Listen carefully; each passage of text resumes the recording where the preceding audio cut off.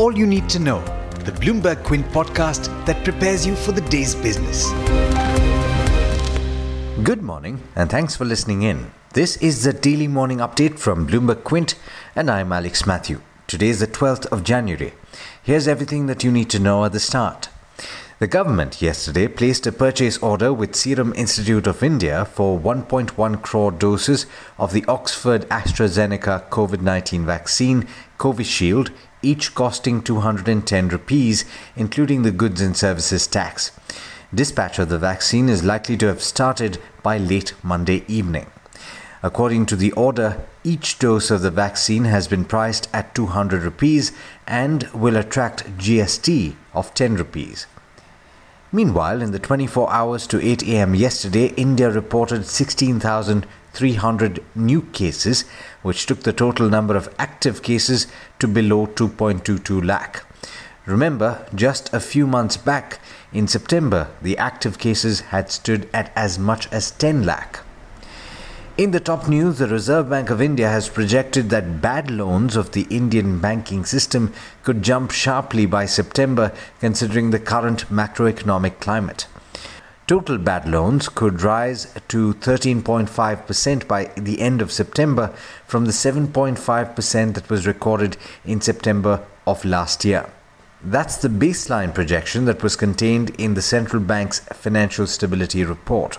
In the worst-case scenario, gross bad loans could rise to as much as 14.8%, which is the highest in 2 decades by the end of September. According to the RBI's assessment, bad loans have been consistently falling over the last 2 years. Even the slippage ratio, which is the rate of addition of fresh bad loans, had come down to 0.15% as of September. Now, bird flu has spread to 10 states and union territories with hundreds of birds reported dead. Several control measures have already been put in place and the government has assured that there are no scientific reports of the virus being transmitted to humans. The Finance Ministry yesterday rejected the demand for further extension of the last date for filing income tax returns, where an audit is required beyond the 15th of February. Last month, the government had extended the income tax return filing date for individuals to the 10th of January and for companies till the 15th of February. In international news, in the US, the Democratic-controlled House has introduced a resolution to impeach President Donald Trump for a second time, setting up a vote this week unless Vice President Mike Pence uses his constitutional authority to remove the president. Meanwhile, several major U.S. corporations are punishing Republicans in Congress who voted last week against certifying President-elect Joe Biden's victory by cutting off campaign contributions to them after a violent pro-Trump mob stormed the Capitol. A steep sell-off in Bitcoin is fueling concerns that the gains in cryptocurrency may not be held for long. Bitcoin slid as much as 26% over Sunday and yesterday in the biggest 2-day slide since March. As of this morning, it was once again above the $35,000 mark, having fallen to around $30,000 yesterday. In international markets, US stocks ended off record highs with the S&P 500 and the Nasdaq dropping 0.7 and 1.2% respectively. The Dow declined 0.3%. In the Asia-Pacific region, 2 of the 3 early risers have started the day positive. And with that, it's over to Hormuz Fatakia for the trade setup for the day in India. Morning, Hormuz. How are we looking today?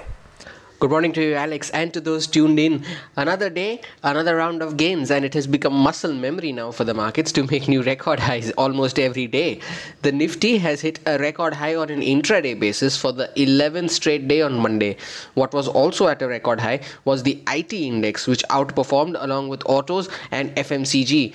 Broader markets and banks were some of the underperformers. The specific stocks then, and I'll begin with Tata Motors today, where it was the second straight month of recovery in retail sales for Jaguar Land Rover on a quarter-on-quarter basis. The luxury car maker said that retail sales for the December quarter rose 13% sequentially, while those on year-on-year basis were down 9%. The positive bit was the sales in China, which rose 20% quarter-on-quarter and 19% as compared to last year. However, JLR also said that while sales in North America, overseas and Europe rose anywhere between 20 to 30% quarter-on-quarter, they are yet to recover to pre-COVID levels. Tata Motors was the top gainer on the Nifty on Monday, ending 11% higher at its highest level since April of 2019.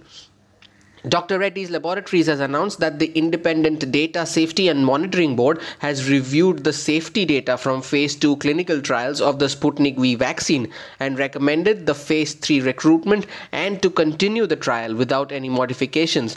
The DSMB concluded that no safety concerns were identified and that the study has met primary endpoints of safety.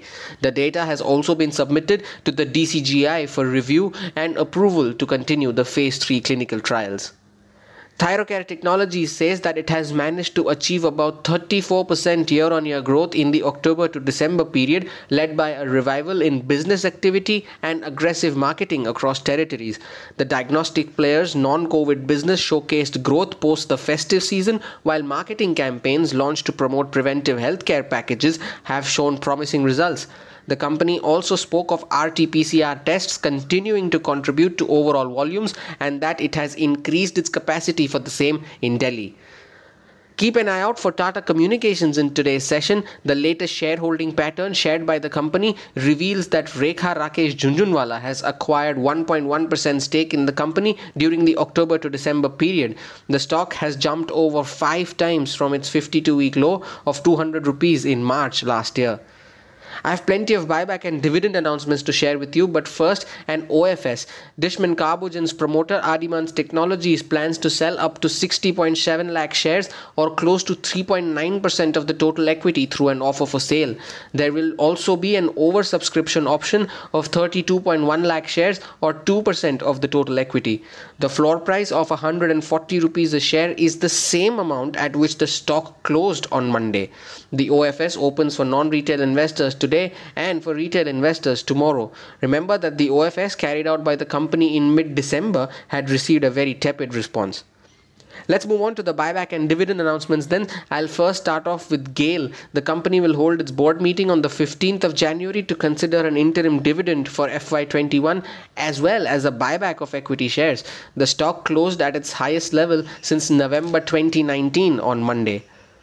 DCM Shriram will also be holding a board meeting to consider an interim dividend on the 19th of January. The record date for the same, if approved, will be the 28th of January.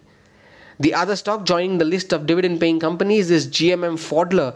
The board will meet on the 20th of January to consider its quarterly earnings performance as well as to consider a third interim dividend for FY21. The record date for an approved dividend, if any, will be the 29th of January. The company has earlier paid dividends of 2 rupees a share and 1 rupee a share respectively for FY21.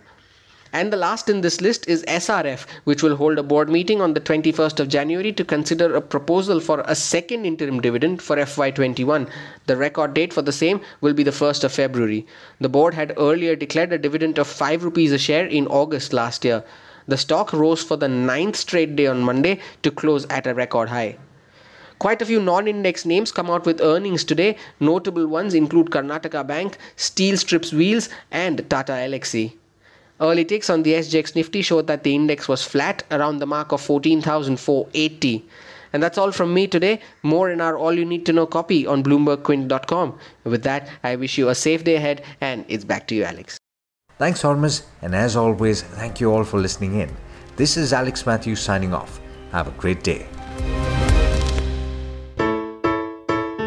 I hope you enjoyed listening to All You Need to Know. Did you know that you can listen to the show on the IVM Podcast app? On the IVM Podcast app, along with this, we have a number of other shows which you think you'll enjoy. Listen to Cyrus Says with Cyrus Brocha as the host. Listen to Paisa Vaisa with Anupam Gupta. The Scene and the Unseen with Amit Verma. Or Shunya One hosted by Shiladitya Mukhopadhyay and myself. Check out the IVM Podcast app to get more talk content that you will enjoy.